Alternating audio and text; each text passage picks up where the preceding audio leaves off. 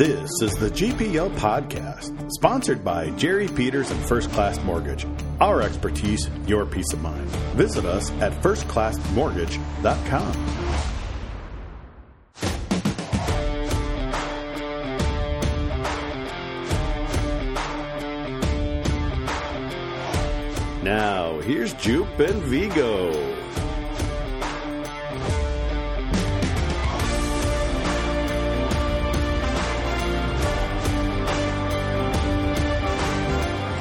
Good evening and welcome to the GPL Podcast, episode number 179. Getting close to 200, Vigs. It's nice. Well done. Well done. You do all the work. Like Pat was saying, we just talk. Pat? What do you mean, Pat? Yeah, we've got Pat Micheletti on the podcast this week. Pat, thanks for joining us. Well, it's my pleasure, guys. For my first time. Yes, your first time. I don't want to talk about, the past 3-4 years. Been waiting. The call came and I answered. It's great to join you guys. Well, when we started doing the Zoom thing, I thought it was going to be better for having guests on. So, Yep. It better having just people. It's just easier and. Not to outdo you, but, this is your first time. And on Sunday, we're getting Wally Shaver on the podcast as well. I'll pray for you. Well, it's okay if Wally drops an F-bomb because this is a podcast. Wally, here, all right. Go ahead. I like to poke fun at Wally and all in good nature. But ask him about after the first Penn State game on Thursday evening, how it was getting out of the parking lot. Okay? Ask him about that. Was the card thing not working and wouldn't let him out? George, should we just ask him? I don't know. I think he was in there. I asked him, quite frankly, if he stayed overnight, to be quite honest. And he may have. He said he got out. I don't know. If he walked home or left his car, I don't know. So you're going to have to ask him. Frank, come help me. Frank, come help me. That's exactly. I got a text from Frank saying you're not going to believe it. Oh, boy. I said, yep, I believe it. I believe it. Well, Frank is a veteran of the show. We had him on podcast. He has been on. He was been on 8 times. He was on podcast number 2, our first guest ever on the podcast, back in 2010, I believe it was. So Frank is definitely a veteran of the podcast, and now we're getting the rest of you cool people on. Wally. I tell you what, there's not many better than Frank. I can tell you that much. Yeah, he's been a great guest for us. I mean, he's always rock solid, and he also brings that broadcast feeling for everybody, which is really nice. Next time, he doesn't know how to make spaghetti sauce, but I'm trying to help him, and he knows it, and but we'll keep working on him. Shots fired. You might want to mention that to him the next time you have him on. I'm all full of fun stuff tonight, guys. Hey, we're here to get you riled up. It's more fun that way. It's way more fun that way. But what's fun, Vigs? This team is undefeated so far. 4-0, pretty solid start. I see a bunch of questions coming in, from Twitter and in the chat. I'm feeling pretty good about this team. How are you feeling about it so far? I don't want to pump the brakes too much, but they have played 2 of the more inexperienced teams that they'll face on their schedule. I think it matched up perfectly for Bob's team to get their feet wet. He's got returning depth through center, first line through fourth line. He's got guys he can count on to go out and win draws. That's why they're one of the top face-off teams in the country right now. The defensemen have come along faster than I expected. Brock Faber has just stepped right into being a college player, and you can count on him every night for 20 minutes, and he's going to deliver. And the goaltending has just been spectacular. LaFontaine's had a couple issues where he's gone for a little walkabout to play the puck, and he had one soft one that got through him, but he's only let in 4 goals in 4 games. And his save percentage is .961. So he's been dialed in, and he's a confident guy. He doesn't let things like that shake his confidence, and he's ready to make the next save. So when you look at those 3 things, this team's delivering.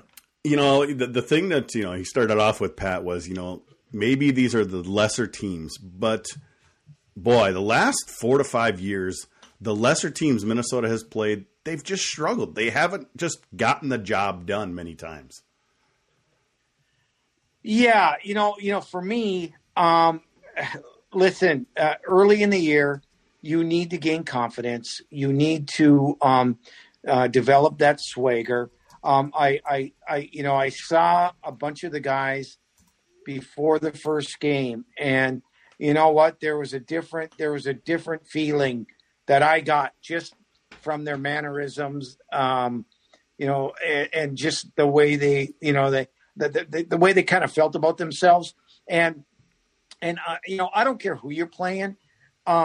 You got to get off to a good start and feel good about yourself. And, there's a lot of things that they got to get better at. But, from what I saw in the first 4 games, and I mentioned this on the air, and something that we have not seen since Nate Schmidt, Mikey Riley, and that's guys who can get the puck and make one pass, tape to tape, and get the puck out of the zone, or beat a guy and get the puck out of the zone themselves. And when you can do that, that's going to take pressure off your own end. It's going to, it's going to get you up the ice quick. It's going to improve the pace of the game. And, I think that, to me, I thought that was the biggest difference I've seen in the last, 5-6 years. It's a huge deal. And by the way, I see Frank has joined the chat in YouTube, and he says Pat looks better than he does on radio. Yeah, thank you. It's good that Frank's listening. We're glad you're listening. Well, Viggs, it's not like this team didn't come out unscathed this weekend. We did have a little bit of injury problem. Yep, Brandon McManus picked up a knock. He had a collision with a Ohio State player at the end of the second period. I listen to the radio crew pretty frequently as I sync it up with the TV broadcast, and they spotted it right away that he went off the ice. It's something that's hard when you're watching on TV to pick up those things. When you're live in the arena, it's much easier to notice that stuff, see a guy go to the bench and go down the tunnel. And that's one of the reasons why I like listening to the radio guys when there's a TV broadcast, because they can be taking a different perspective than everybody else. So watching for that, McManus didn't come back for the third period. And then the post game, Motzko showed that it wasn't good news, but not bad news. And then this week he said he doesn't expect him to play in the Michigan State series, but maybe for Michigan, definitely after Christmas. And based on what I'm seeing on Instagram, McManus made the trip out to Michigan, we think. So he's an important player for this team. He's a player that really gives a lot of confidence, I think, to Walker and McLaughlin. Just his attitude to the game helps, I think, those guys stay relaxed and stay with it and not get frustrated. And I think he adds a lot to the power play. He's just kind of a slick guy who takes advantage of space. And I the one thing, and I think Frank and I were talking early in the Penn State game, second shift of the game, he came down and there was no question in his mind he was going to shoot the puck.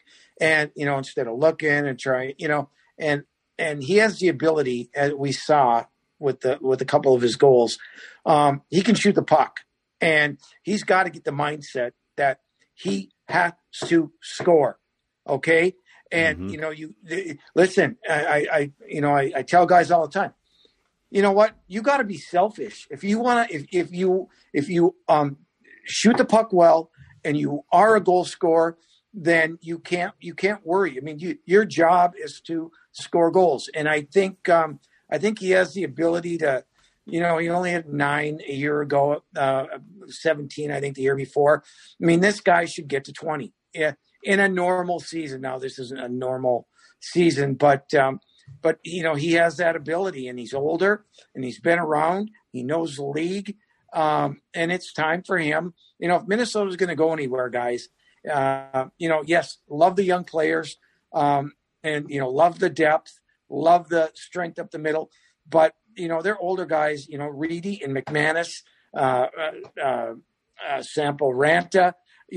Guys like that are really going to have to, step up. Walker is another one. And I think he's got more in him. At least I hope he does. But those are the guys that are really going to have to carry the mail.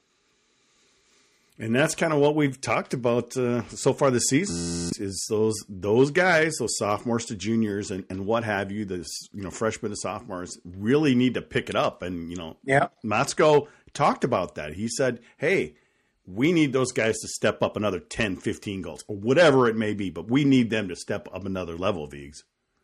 Yeah, I mean, you're looking for these guys to be consistent point-of-game players. Mm-hmm. When you're going to be an elite team, you need guys who can be in the score sheet almost every night. And I think Scott Reedy of this group might be the most consistent guy. Been their best player. He generates offense in the zone every game. A lot of these other guys, they depend on rush scoring. When you're playing against a good, sound team like they're going to face in Michigan State, there's not going to be a lot of rush opportunities for your speedy, skilled guys to generate offense. You need guys who can score with possession in the zone or on the power play. And so you need guys who can possess the puck, take it to the net, draw penalties as they battle in the corner and win pucks. And Scott Reedy right now is really doing a nice job of that. We need some of these other forwards to start seeing that and emulating that in the game. Sample Ranta, he is one of the most tremendous athletes on the roster, but there's another level there for him to hit production-wise. Well, and I'm glad you brought up the word another level because it kind of correlates. When you make that jump, okay, from a sophomore to a junior, and all of a sudden you're being counted on, right? And it takes a while for that light switch to go, okay, if we're going to win, I've got to produce, not just tonight, but every night. And I'll take you back to when I was a freshman. I had on our team we had Bukestead, Butsy Erickson, Steve Griffith. They were our guys. They knew it. They knew that if they didn't produce every night, we weren't going to win. I mean, we had a good team and, other guys chip in, but chipping in is different than carrying the mail every night. And it takes, it's got to click upstairs where you say, okay, I get it now. Okay. Tonight I can't take a shift off. I can't take a night off. I can't take a period off. I've got to be that guy. And it as a player, once you start to, understand a little bit more. And I think I see it in Reedy right now.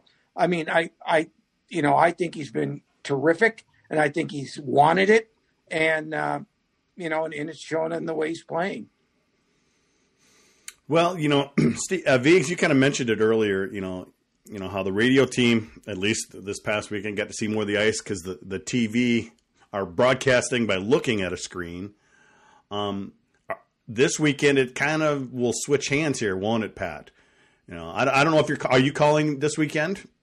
No, I'm not. Okay. I will only be working the home games. Okay. So even though the guys are going to be calling the game from TCF Stadium, yep, they will do those, and I'll just work the live home games. Gotcha, and that makes sense. But I do feel for them though, because now it's going to be all of a sudden, Wally's calling the game, and his vision just went from this huge thing to this.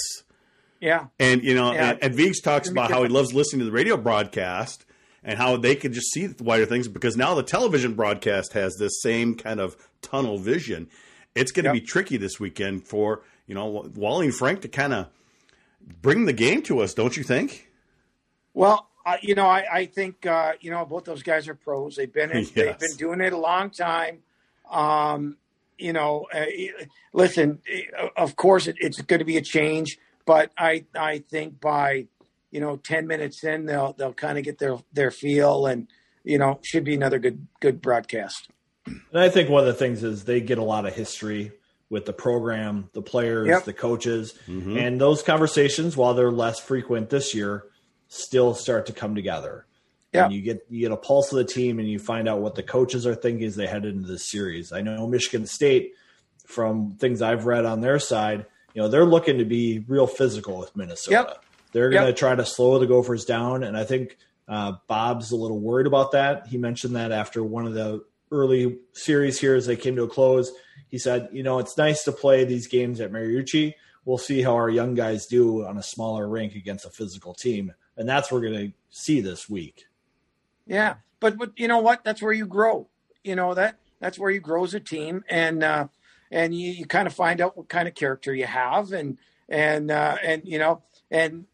can I play in these tough situations, right? I mean, you got guys fighting for spots still. You look at that right side. He's trying to find the right combination with Reedy and Ranta, and he's had Walker and McLaughlin together, and he's trying to find the right fit, and I hate to say these are tryouts, but guys are getting the opportunity, and everyone is getting a fair shake at it.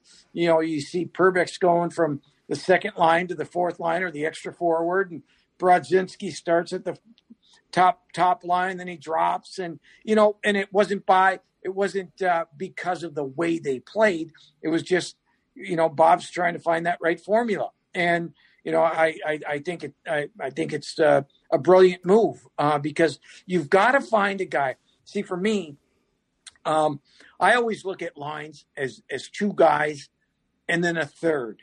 And with no disrespect to the third guy, who ends up being probably the most important guy on your line. The guy who is going to go in the corners, do that dirty work, be able to get you the puck where you want it. Little things like that really connect a line and make them work. Ben Myers comes to mind right when you said that to me. Yeah. I think Ben Myers and Sorensen have been a pair. Like they feed off each other. Their style has been great together. Mm-hmm.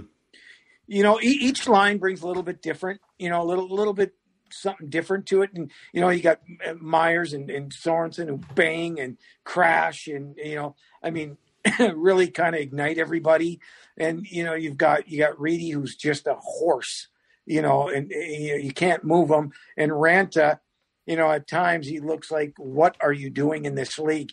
You are in the wrong league, my friend. You should be one league up, and Sampo still has a lot to learn about, the game and where to be and how to navigate, and, gets off on the wrong highway sometimes or wrong exit. But, they all bring a little bit something different, which is what you need on a team, actually. Well, I think looking back, I remember Eric Halla being kind of like that. Yep. A lot of skill, a lot of speed, but he just didn't know how to navigate himself on the ice. Right. And then as he got older, all of a sudden it started to click. Instead of skating himself across the finish line, he skated to the finish line. Right. He just made a lot more plays. And I think it takes a little bit of time, especially Ranta transitioning from Europe to the, American style. I'll give you Sammy Walker too. Sammy, I get frustrated because the talent is immense, but he's got, in my opinion, just from watching him, he's got to learn how to navigate in and out of traffic, how to stay away from traffic, how to get into traffic, how to use his speed. He's so fast, but for a defender, in my opinion, simply my opinion, a lot of people probably think I'm wrong, but he's easy to defend if he's coming. Okay. And you can gauge how you're going to angle him and, things like that. And in my opinion, if he would slow down a little bit, speed up a little bit, not use the same speed all the time, I think he'd be really effective. And he's still learning, but he has the ability to ignite a team too. All of this just makes me more exciting because, a lot of these so much room to get better. That's what makes me excited, because the skill is there. It's just putting it all together, and that's what's got me excited about this team this year. Is that we kind of haven't had that in a while. We haven't, and you look at their up the middle. If you are strong up the middle, you got a pretty darn good team. Mm-hmm. And one guy we haven't talked about is Jackson Nelson. I mean, this kid, all right, doesn't know the talent that he has yet. And, he can skate. He's big. He's strong. He can shoot the puck. I think he's got to get to a point where he trusts himself, because, listen, he has the ability, like Aranta does, to just blow by a guy or fend a guy off because he's so strong that, but listen, he knows his role. He's playing on the fourth line. The fourth line has been really good. I don't know what Viggs, how many they have? 3 goals, something like that. Yeah. But not only that, he's a good penalty killer. And when you don't have to use your top guys, your scorers, killing penalties all the time, and he can go out there and do that, boy, that really helps a team and keeps everybody in the game too. Yeah, I think that hurt them last year. Sometimes they get into these games where they'd start taking penalties, and then they lean on Myers so heavily. They lean on Walker so heavily, and they're spending all their energy killing penalties. Nelson is just that prototypical size and skill and face-off strength that you need for a penalty killer. And if he can fill that role this year, maybe they'll be able to feed him more onto his plate as he gets older and more experienced. So go ahead. Go ahead. No, go ahead. Well, I was going to say we've got some Twitter questions I want to get to here, because quite a few of them from earlier today were kind of all along the same lines. We got Big Mistake saying, "I'm curious how the players are adjusting to almost no fans. What are the challenges and maybe the benefits of this may bring to the game?" And then I saw another tweet. Where was it? Yeah. Here we go. Tim Simplot, another big fan. With no fans in the stands, how much difference is there in the road games versus the home games? And Pat, we are seeing this. The road teams are doing very well right now because they're not going into hostile territory. You look at Notre Dame, went into Michigan, took care of them this weekend. Michigan just went into Happy Valley or Hockey Valley tonight and won. It's been all over this. Minnesota's kind of held court okay. But I see this as a much bet evener for teams to come in and win on the road, and the road teams are doing very well. Yep, there's advantages, disadvantages. One being at home, your own rink, you feel it's like being in your living room, right? You know it, and you're comfortable and all that. I will tell you this: I don't care what anybody says. It is really, really hard to play in front of a empty stadium, because you have to individually, right?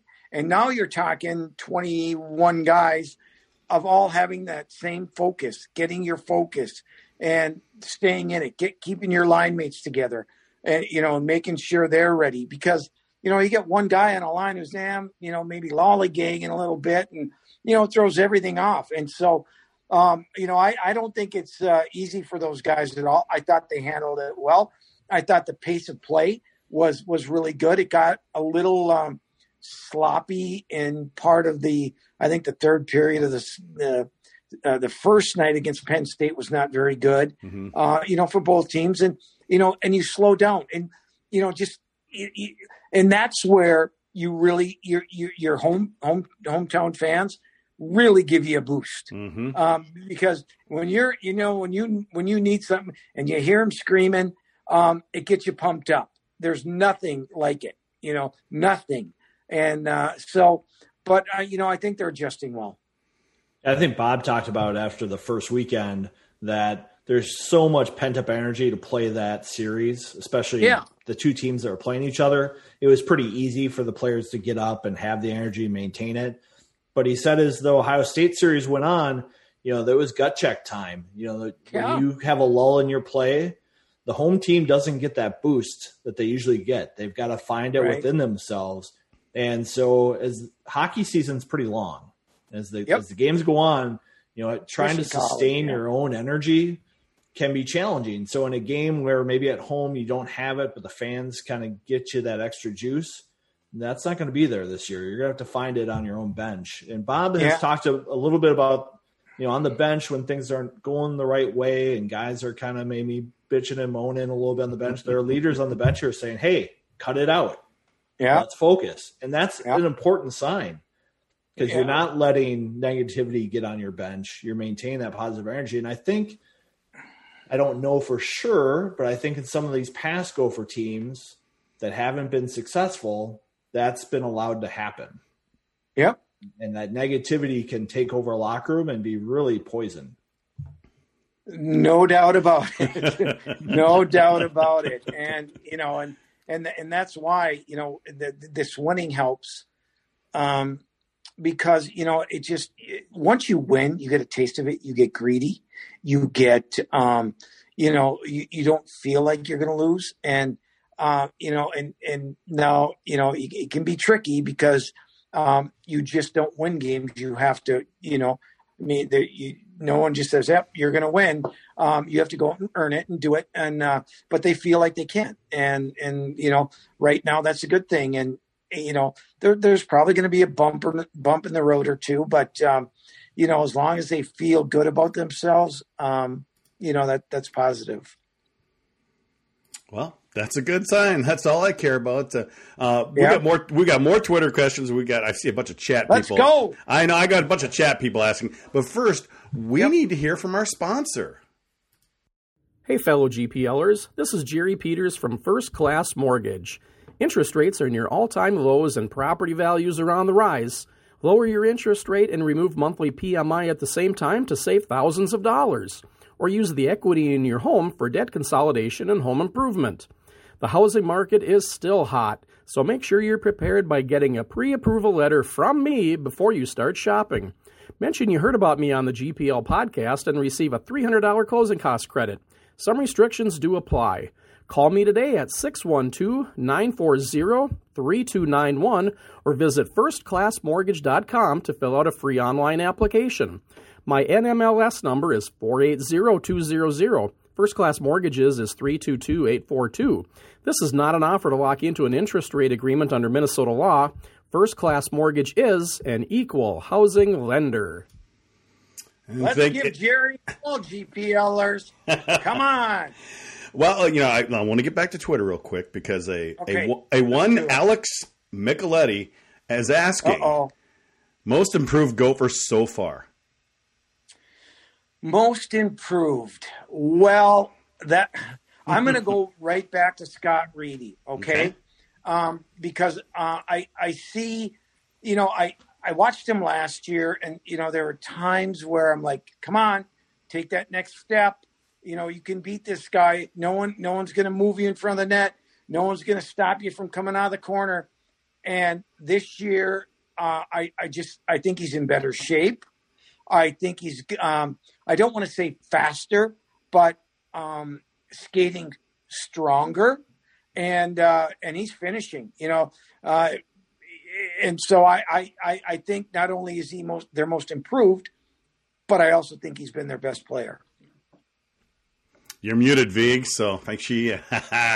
Busted you. He's healthy too this year. I mean, I remember last year before he got dinged up, he's like, I haven't had a year since I was maybe a sophomore where I didn't have something that really held me down.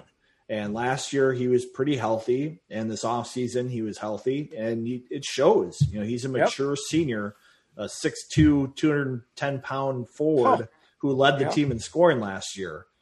You don't see too many of those come back for a senior year in the Big Ten, and he's shown it. And you say, well, why are you calling him, leading scorer? Why do you call him the most improved player? Because his play is better. To me, I think he'll play at the next level. If you asked me that last year, I'm like, American League, probably. But I think he's really improved enough where, if he continues on and, is consistent, Gophers are lucky to have him back. Tim Hapke says one which one player in this team has the brightest NHL future. When you probably all think Reedy does, but hey, Vigo, what other player besides Reedy has a bright NHL future?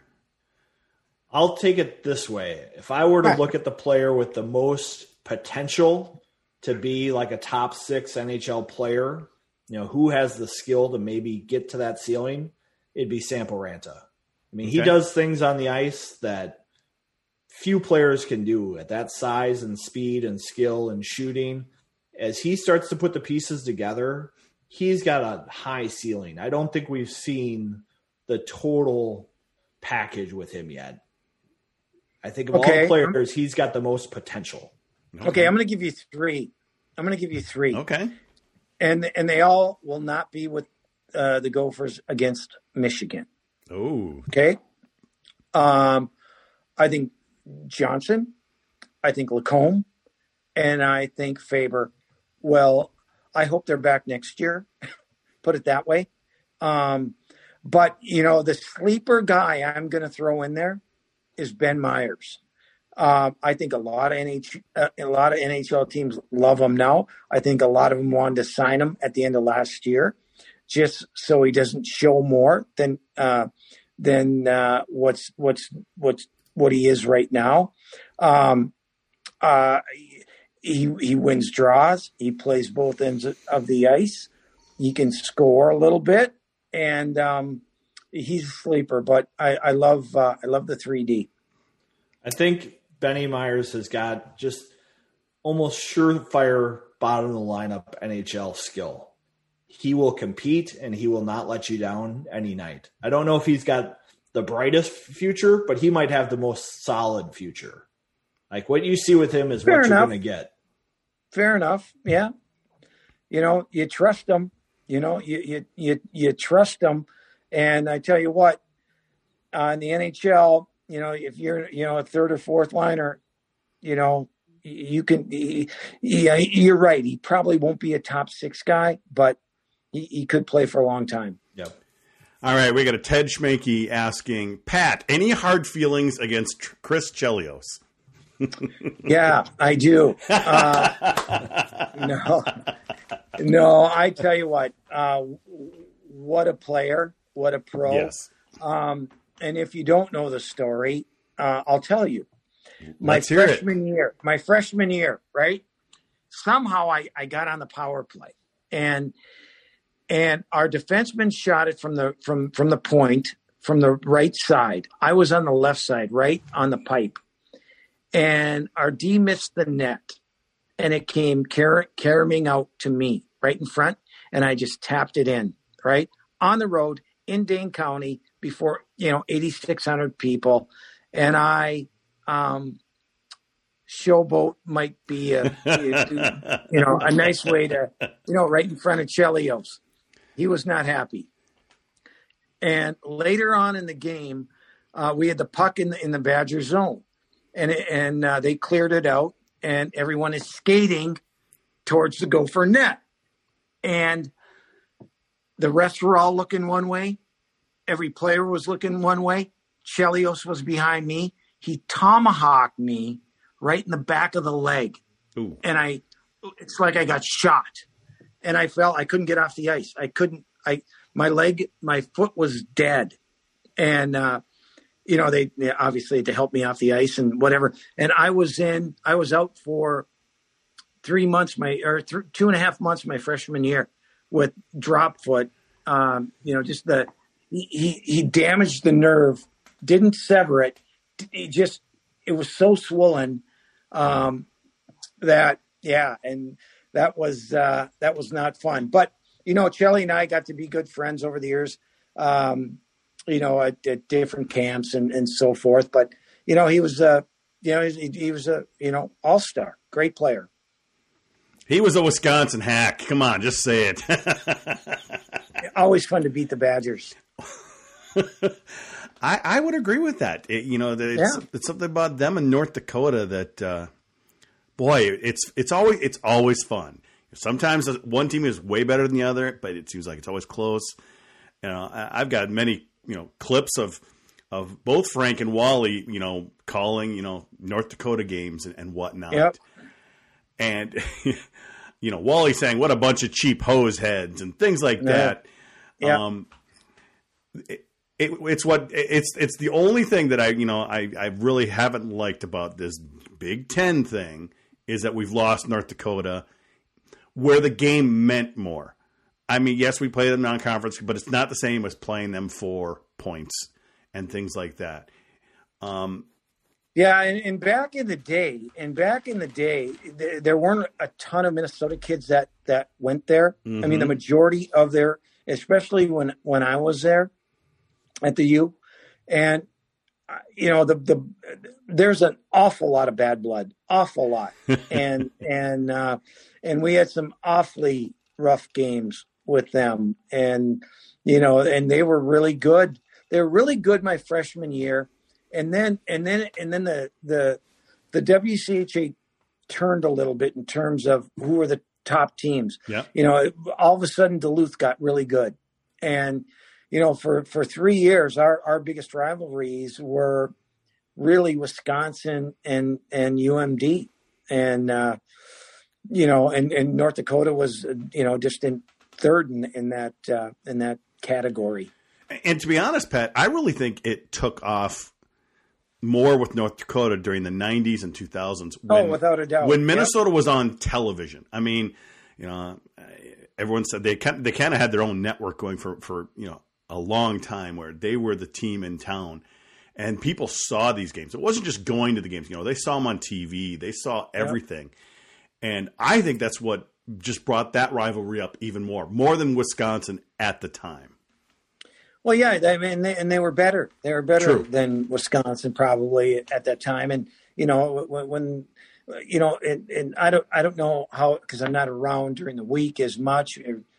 Back then, we had the Star Tribune, the Pioneer Press, the Daily, Mm-hmm. every paper going, and there were articles during the week, and there was radio, and the bad blood was building up all during the week until you got to Friday, and then you get to Friday night, and so there's a lot of buildup going into the series like that. But you start looking now, Viggs. You look on the flip side. We need a healthy Wisconsin team. They've been down for quite a bit. We need Wisconsin to be back up there and to have that bad blood going again, don't we?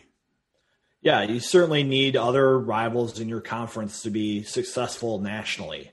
And You've seen Wisconsin have all these high draft picks come into their program, and we haven't necessarily seen a ton of results from that yet.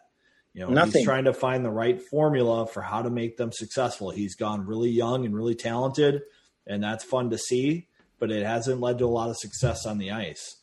Michigan, on the other hand, I think they're on this trajectory of going up. You look at the talent they have that we won't see playing against the Gophers, but they're a program on the rise, and you're going to see that rivalry really start to escalate, I think. Well, and listen, Tony Granato was a fierce rival of mine during our playing days, and Tony's a good coach. Take nothing away from him. I don't like his philosophy, and I'll tell him that to his face. Because, listen, the guys that play at this level, the higher end guys, right, are going to make it to the next level. They are. But when you go to a school, you're playing for that school. You're not playing for the Minnesota Wild or the Montreal Canadiens or whoever. And what Tony likes to do is and maybe he's changed a little bit in that perspective, but he'll tell the guys, I'm here to get you ready for the NHL. And what he should be saying is, you guys are here to win a national championship, and focus on that. Don't be worried about your contract at the end of the year. And I think that's a problem that they've had. Unless that changes, I don't think their chemistry, their culture will change into a team that says, hey, we're committed. we're committed to winning, Pat, I wanted to throw one thing at you here. Obviously, we have a lot of fans still angry about the Big Ten and what happened to the WCHA. Yep. We on this show we've kind of said, it's done. You either are a fan of the Gophers or whatever, support the team. But one thing I do think that really did hurt the Big Ten was when it opened up. You had a freshman team in Penn State. You had a Wisconsin way down. You had a Michigan way down. I think that really hurt the league at first because, if you come into a new league and you've got a strong Michigan, you got a strong Wisconsin, you got a strong Minnesota, I think the excitement level would have been much higher, but they just kind of came in on a little bit of a whimper. Well, I look at it like this. I think people, I never thought the league is bad. I never thought, I think the hockey's been good. Mm-hmm. But I think the perception and the thought, just like, we're mad. We're just mad. And then the NCHC gets formed and they say, they hype it and hype it and hype it. You talk to anybody, it's the best league in the world. Well, I don't think it's the best league in the world. Best league in college hockey. It's a good league. The top 4 teams in the league are really good.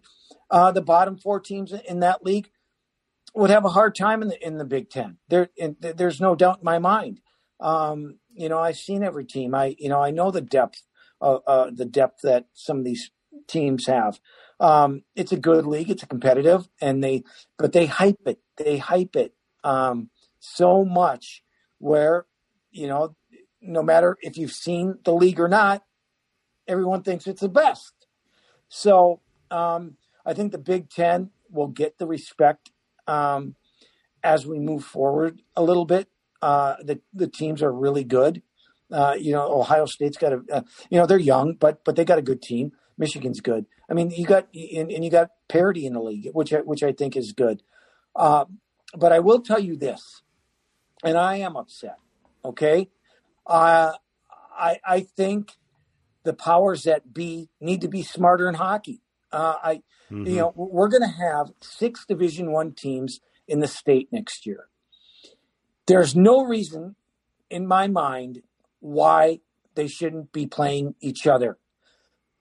If you want growth, if you want stadiums filled, if you want youth hockey players to aspire to stay in the state and play for one of these teams, I just it bothers me because we're smarter than that. We're not college football. We're not college basketball. We're college hockey, and I just think we need to be smart about it. There's my 2 cents. I got it off my chest. Well, Viggs, I mean, he's definitely got a point. You know what? We need to be playing St. Thomas right off the bat, don't you think? Darn right. I mean, it's so simple. Caveman would do it, right? I mean, yes. You want to grow a regional game, you grow your regional teams. Hockey East, those schools are right next to each other. It's all built in. They stick together. ECAC, like schools, they all stick together. But everybody else, it's uncomfortable, and it hasn't been good for growing the game as much as. Here's my point too. You got the Big Ten Network. Yeah, well, I get the Big Ten Network. Then you know what? You sit down with the Big Ten Network and say, you know what? Some of the games aren't very exciting, or they're not, but you're going to get to see Minnesota and St. Thomas, Minnesota, UMD, whoever it is, right? Mm-hmm. You can still have hockey. You can have a Big Ten team, and it just so happens the other team might not be a Big Ten team. Who cares?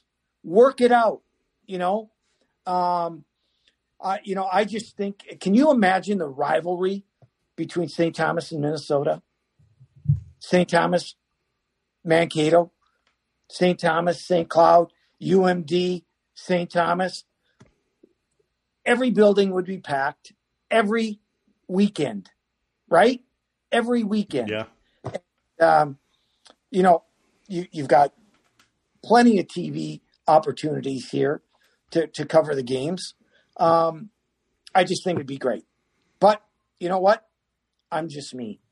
And Josh Fenton's done a good job with his league. The top teams in their league, they've done a good job. Yeah. Hey, I'm not knocking it. I'm not knocking Josh Fenton. I'm not knocking, but you know what? The powers that beat the NCAA should figure it out, in my opinion. Yeah. And and here's the deal. I talked to all these coaches, right? Mm-hmm. All the state school coaches, all the do you think Miami of Ohio really and Western Michigan really want to be in the NCHC and have to fly to Duluth and St. Cloud and blah blah blah? No, they don't. They want to be in the CCHA like it used to be and bus and have the rivalries and guess what? Those teams, guys, when North Dakota goes to Miami of Ohio, the Miami of Ohio fans, they're like, whatever, Mm-hmm. But when Western goes there or Bowling Green goes there, that's a rivalry. And, I just, it's my feelings. And that's why we have you on the show. Yeah, well, for good or bad, I don't know. Whatever. And it's unfortunate because I could see a league with all the Minnesota schools, North Dakota, Wisconsin. Yeah. That would be quite the league. I mean, that's an 18 team league right there. Be unbelievable. But we're going to be stuck with the Big Ten. And good or bad, we'll see how long. Maybe it doesn't last. Maybe someday down the road, the NCAA says, hey, we need to think about this in a different way. We'll have to wait and see. But, speaking of Big Ten, do you think the ASU is a little test this year with them playing all these non-conference games? You think they would be a good add to the Big Ten if they can't get a school like Northwestern or Illinois added? ASU would be a good fit for the Big Ten network. Okay. I'll leave it at that. Viggs, I think they'd be good for. That's what I think. For those of us who used to travel. I think, that's the footprint. That's the footprint right there, And you got teams in the West. You've got Denver. You've got Colorado College. You've got Air Force. You've got Arizona State. You got Huntsville, not that far away, who, by the way, is, going to need a league next year. I just think that we could do things a little bit smarter and do it right. But to answer your question, yeah, I think ASU will be part of the Big Ten next year. Yeah. I think a deal is probably already in place. Their building is going to be done, and like I said, they fit the market, and Buddy Powers has built a pretty good program, so why not? Viggs, let's take the podcast on the road. Let's head to Arizona. Yeah, I would like to go to Arizona once they get their new rink built. Yep. Maybe they can put it around the Waste Management Open. Maybe we can get some golfing rounds at TPC Scottsdale on the docket. We can do a podcast from there. I'd like that. I'll join you. That'll be my next podcast. Yeah, that sounds good. But right. I think it might just be a temporary fit. I don't know. Yeah. Who knows what's going to happen with college athletics after this pandemic, how schools meet their budgets and figure things out. Hockey is a very regional sport. It's difficult to pour money into it if it doesn't work. I hope ASU is successful with their new building that they got approved last month, and we'll see. Yep. Well, let's talk about the upcoming games, guys. Minnesota's doing their Michigan trip this week. It's obviously these games are bunched together, but heading into Monterey, playing a little Michigan State here, Viggs. finally playing on a normal rink, standard rink. Things are changing there. I think they've been playing in past seasons pretty good on these size rinks. But still, it's Michigan State. We kind of up and down with them. I mean, I would say the last 25 years, it's been really just very steady up and down with Michigan State. Yeah, with them, they've had that KHL line, well, it seems like for a while, and that was something that Minnesota knew it was coming and still couldn't stop. Yes. And I think part of that was the defensemen that Minnesota had weren't as capable, hockey IQ, to see them come on the ice, play smarter, keep them from getting dangerous scoring chances, and it just would bite them every time. I think this team has played well the last couple of years on NHL-sized rinks. This will be their first opportunity this year, but it's a roster that's built for a smaller rink game. They've got size. They've got great transition. It should translate to Munn Arena. I think the one thing about this matchup is, they're not playing an inexperienced team. Michigan State has a lot of depth down the middle. It's going to be a tough matchup for them, and it's not a game that they can sleep through because Minnesota's been really good so far, not making critical mistakes at the blue lines, not making critical mistakes on the breakout. It's going to be dialed up a little bit this weekend. And Pat, that's the key, isn't it, Pat? I mean, we've had defensemen that just really haven't been able to move the puck and get out of trouble, and now they do. So I think that really helps on a weekend like this. Well, I tell you, again, and I haven't even mentioned Kester yet, who's been really, really good also. But when you're playing Minnesota, and Danton Cole is a good coach, but when you're playing Minnesota, you better be disciplined defensively because what Minnesota Viggs, both you guys watched. Minnesota's defensemen are not afraid to jump up in the play. They're not afraid to take it down low. I think they've been disciplined with their forwards covering for the D. But I tell you what, when Faber or Lacombe, mostly Lacombe and Johnson, when they beat that first guy, they beat that first defender in the offensive zone, then you can get scrambled eggs, defensively. And if you start running around, that's where Minnesota can hurt you. And so again, I think the key will be, Minnesota's defense and how they get the puck out, how they handle the puck. And if they do, I think they'll be in good shape. Viggs, what does Michigan State need to do? Well, I think they need to play a boring game. I think they're going to need to slow the game down. I think they're going to need to clog the neutral zone. I think this is a team that just can't take too many chances. They're going to need to rely on maybe a face-off play to create some traffic and a quick goal that way. They've been really good in the draw too.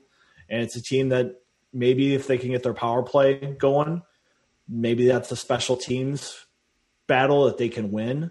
Minnesota's power play has had a couple flashes where you're going, okay, I see what's there and the potential to have guys be creative, stress the killers by changing positions, and move the puck quickly. I think we saw Scott Reedy have a wide open chance because the penalty kill got so confused working against the Gophers that they lost their shape. But Michigan State's very structured. I think that's a game that they would want to play. Yeah, and I'm glad you brought up the neutral zone, and that's where Minnesota, I think, has the ability. Well, I'll put it this way: they're so much better on the back end this year that they don't have to get it and just dump it, or get over their own blue line and get rid of the puck right away. They have guys who can skate the puck, and you can break up that neutral zone when you got four guys coming at you, right? And then all of a sudden, I mean, you notice, I point out to Frank during the game, I'm like, look at Ohio State's D, one of, I don't care who's carrying the puck, either a forward or a D, but they're coming at you with speed. You can't stand up. You gotta back up a little bit, and that's where Minnesota created more room for each other, for themselves. And, I think that could be another big key going into the weekend. But Pat, one thing I'll also say is that I've seen that when they don't have the option and they do dump the puck in, that the forecheckers are doing a much better job this season getting on that defenseman and causing havoc. Yeah, this is something they have really improved on this season. Well, how many times last year, guys, did we see them dump the puck in, right? Mm-hmm. And they dump it in a corner, and there'd be no one on, there'd be no one going there, and you're like, okay, why did you throw it there? Did you just dump it to dump it, or was there a purpose? And you give the opposing team the time to get back, take a look, make a pass, and boom, they'd be out of the zone. And you're like, well, another missed opportunity to get a forecheck going. And that's a great point you bring up, because it's been much better this year. Viggs, your thoughts? We have talked about this before, but I just love the forecheck game Minnesota's putting on this year. Yeah, and I think we've seen it a couple games where the first couple shifts, the puck placement on dumps hasn't been perfect, and they do throw it into a spot where there's no forechecker, and it almost seems like they figure it out on the bench, or the guys just get in the flow of the game, and then they get on it. And teams look slow when they don't anticipate the play. Right. When you can anticipate where the puck's going to be and you're all on the same page, you look faster. And I think that's what's happening with this year's team, is they look faster because they're anticipating, they know where to put the puck and where to go.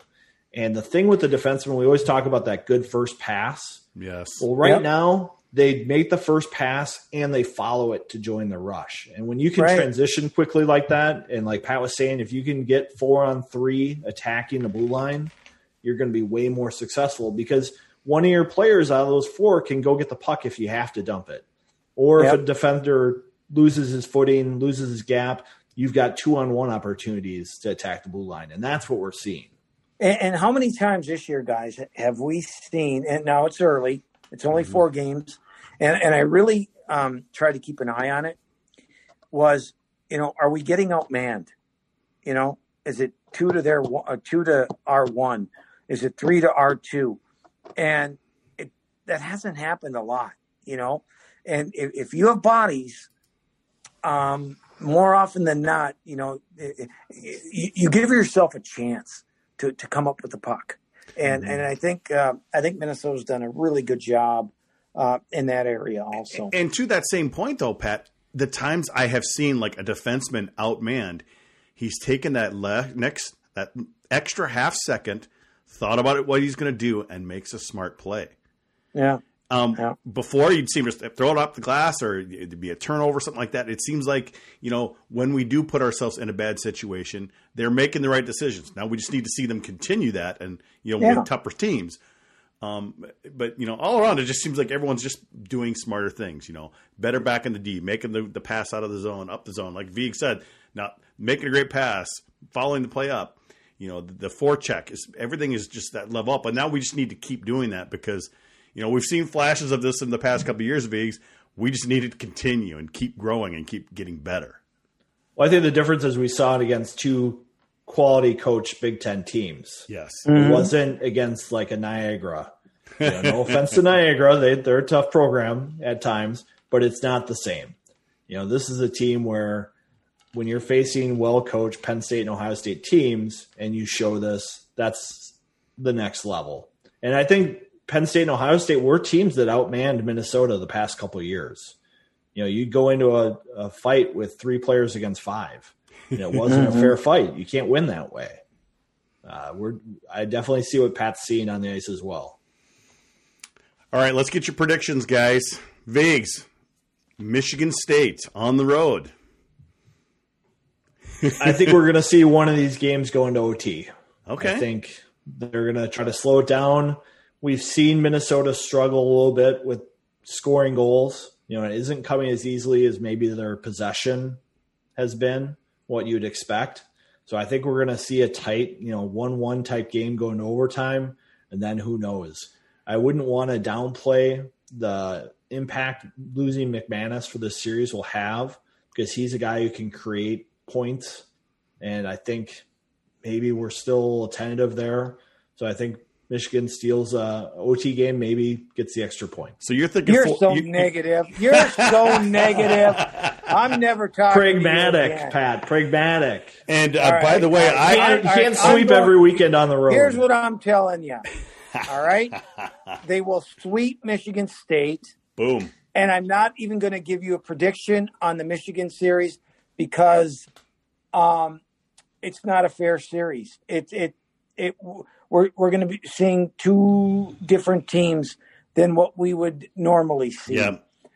Michigan has got 5 guys that won't be playing, and Minnesota won't have their top 3 D. So, and you never know with COVID too. You could have another couple extra players out here and there. You really could. So I'm not even going to handicap that one. But mark it down, Vigo. You got it. And 6 points. I'd like to recall from last week when we had Cappy on the podcast that you two did predict kind of a split. I did predict a sweep, and they did sweep. So this week I'm going to do it again.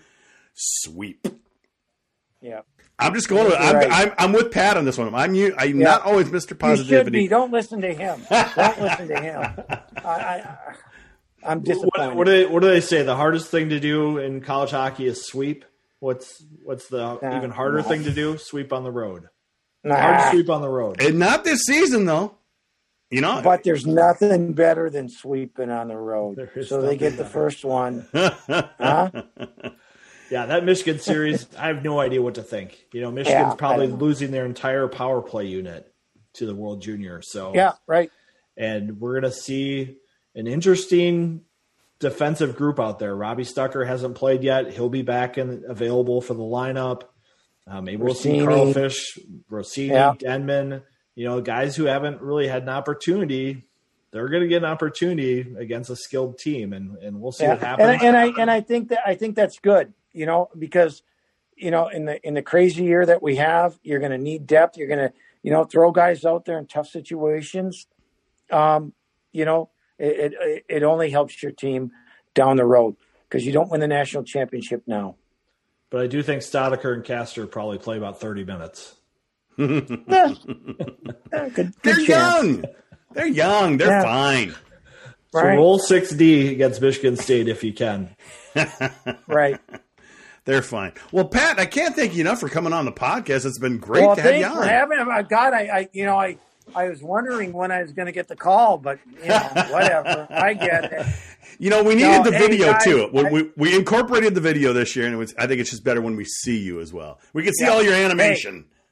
Anytime you need me, call me. I'm good to go. So thank you for having me. Well, it's great that you're on. And for those of you watching live, we're going to have some overtime up next. So this isn't over. But, for those of you listening live, we'll be back on Sunday with the next podcast. We'll recap this weekend, and we're going to have Wally Shaver on.